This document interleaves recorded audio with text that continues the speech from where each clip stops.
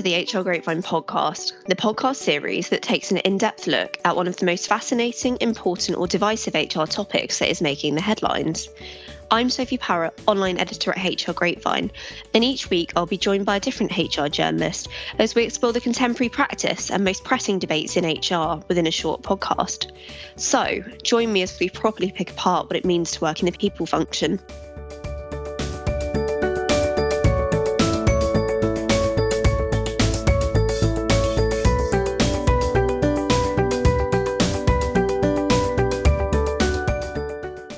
Today, I'm joined again by Jade Burke, editor of My Grapevine. So welcome back to the podcast, Jade.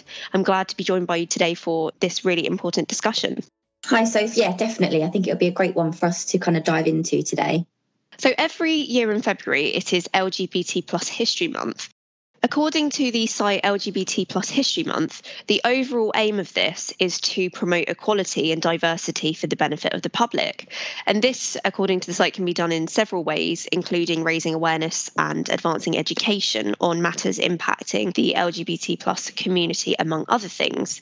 And of course, under normal circumstances, it is possible that employers would have conducted in-person celebrations or hosted different activities to involve colleagues. Yet, of course, with the coronavirus crisis, meaning that many things have had to go virtual temporarily and many workforces continuing to work from home, employers have had to think about how they can go about celebrating LGBT History Month in a virtual context. And recently, I've come across several examples of what employers and HR are doing, so I thought I would share some of these. Firstly, in a LinkedIn post, the supermarket brand Sainsbury's explained that to mark the start of LGBT History Month celebrations, they welcomed the respected rugby figure Gareth Alfie Thomas, who is a CBE. In the social media post, Sainsbury's said, "In an inspiring virtual event organised by our Proud at Sainsbury's LGBT network, Gareth told the story of his incredible career and shared his experiences as a gay man, both on and off the pitch." Elsewhere, Virgin Money UK plc also took to LinkedIn to share the firm's plans for LGBT History Month.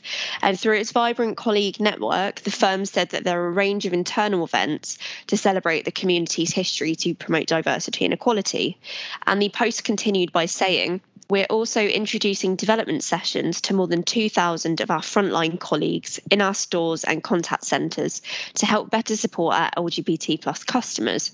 The session has been designed with the Vibrant Network, who have shared examples of best practice on how to address sensitive situations and the importance of how we communicate during those times." So, as you can see, there are several companies have taken to social media to share the different ways that they are celebrating LGBT History Month. But before the podcast, we were also able to catch up with several employers to find out what they are doing. One of those employers is Wix, who said to us that they are an inclusive employer and retailer and are proud to be Stonewall diversity champions. Ahead of the podcast recording, I spoke to Ben Jackson, who is the head of operational projects and LGBTQ network lead at Wix, who said that this has helped them to build their own internal processes, which includes fishbowl meetings. And Ben explained to me, "These are discussions led by colleagues in an open, honest and safe environment, with the board present in a listening capacity. The aim is to see where progress has been made and what more we can do to ensure that our LGBT colleague community in Wix feels represented and not discriminated against. This in turn leads to the introduction of policies and processes bringing about real change in our business and to our colleagues' lives." Also before the podcast, Sky told us what they were doing to celebrate LGBT History Month this year. And the firm said that its internal LGBT Sky network are choosing this year to focus on Black LGBT history, which seeks to highlight key individuals' experience and stories. And before the podcast, Sky told me, "We are honoured to be welcoming model, activist and writer Munro Bergdorf to discuss the Black trans experience, offering a space for conversation and learning. We will also be amplifying LGBT colleagues and allies' voices in our internal social channels, sharing their thoughts on what LGBT History Month means to them." And finally, before the podcast, we also spoke to Joe Bertram, who is the Managing Director of Business O2, who also holds the role of Executive Sponsor for D&I. And Joe explained to me that at O2, they are amplifying the importance of allyship this year, and that the Proud Network are actively encouraging inclusive allies and non-LGBT plus colleagues to join the network so that they can broaden and strengthen their understanding. And Joe went on to explain that as a company, they work closely with their networks to provide various practical tools on carving out and maintaining an inclusive culture. And Joe told me before the podcast, the inclusion area on O2 Campus, our online learning platform, and the Instinctively Inclusive training course are great examples of this.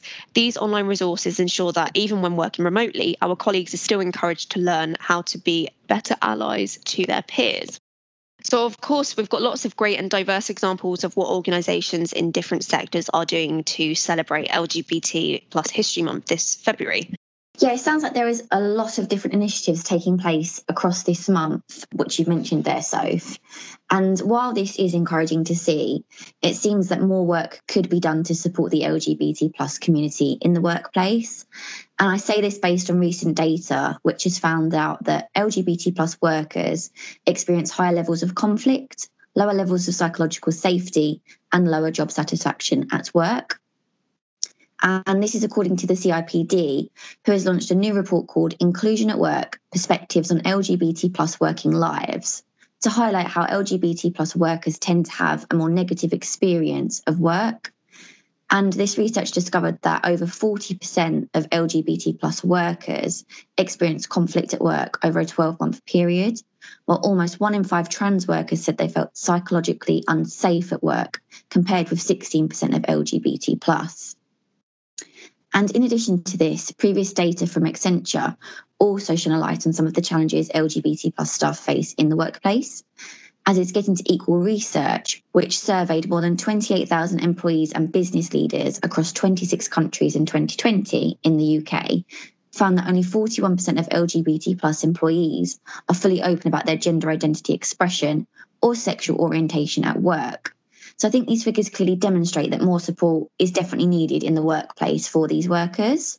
And while these figures show that more needs to be done for LGBT plus staff, Stephen Moore, partner and head of employment at Ashford's LLP, told me that employers do have an obligation to ensure staff are not discriminated against under the Equality Act 2010. And before the podcast, he told me, this makes it unlawful for an employer to discriminate against staff because of a protected characteristic included within the Act. He also shared some key advice for employers, stating, ACAS recommends that employers draft an equality policy, setting out the organisation's commitment to equality and diversity in the workplace, as well as the prohibition of discrimination in areas such as training and development, promotion and dismissal. Employers should consider whether the policies are entirely inclusive of the LGBT plus community and could run training sessions and workshops to educate colleagues. Of course, some of the research that Jade referred to back there highlighted some of the challenges that the LGBT plus community have faced in the workplace. And as Stephen said, employers do have an obligation to ensure that staff are not discriminated against under the Act. With LGBT plus History Month upon us, Kate Williams, who is an Associate Director of Workplaces at Stonewall, said that this is a chance for everyone to reflect on the contributions that lesbian, gay, bi and trans people have made to society. She said that this is also an opportunity for employers to celebrate the history and take better steps to support their LGBT plus staff members to thrive in the workplace. Speaking to me before the podcast, Kate said, there are so many ways that organisations can take tangible actions to champion LGBT plus people in their workforce, from ensuring that their policies are inclusive of LGBT plus people to creating virtual events for staff to celebrate awareness days like LGBT plus History Month. Organisations and employers play a huge role in making society more inclusive of LGBT plus people. And as Kate shared, and referring back to some of the previous examples, there are lots of different ways that employers and HR can go about supporting the LGBT plus community and also championing those people in their workforce. Of course, it's really important that this remains a priority for organisations all year round. But why is it particularly relevant now amid the coronavirus pandemic? Yeah, I think that's certainly a really interesting question to discuss. And I think with the global pandemic largely taking precedent at the moment, accessing LGBT plus support networks may have been put on the back burner as employers fight to keep, obviously, their businesses afloat, to navigate their ways through these challenging times, through remote working, things like that. So I think it's certainly a good question. However, this may have led to feelings of isolation, a lack of inclusion, and of course, growing mental health issues among LGBT plus workers as a result of this, who may feel unsupported. And Alex MK, the Chief Operating Officer of Pink News, believes that just because businesses have moved to a remote working setting, it doesn't mean that these networks should be forgotten about. And before the podcast today, he told me, these meetings can still be held virtually. Comms can be sent out company-wide via email, and company intranets are a great place to share updates and information. It is important for employee networks to remain visible during the pandemic and for their important place in work culture to continue. And with this February obviously marking LGBT plus History Month, Alex shared that now is a great time for employers to go the extra mile and show their support. And to do this, he provided some ideas that HR teams could try out. He added, this is a great time for the LGBT plus network to organise a virtual lunch and learn or brown bag for the wider organisation. The LGBT plus network could seek support from HR to source an appropriate speaker or access budget to pay for a speaker. The network could also organise LGBT plus inclusion and ally training or queer events such as drag bingo.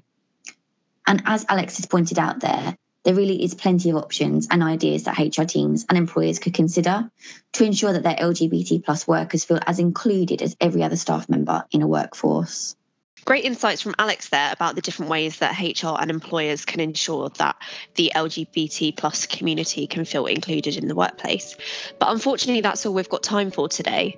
HR Grapevine wouldn't exist without your continued readership and engagement with our content, whether that's our daily newsletters, monthly magazines, webinars, live events, or market-leading research papers. So to find out more or to sign up to our daily content newsletter, which showcases solutions and best practice answers to all of your HR issues, please visit hrgrapevine.com.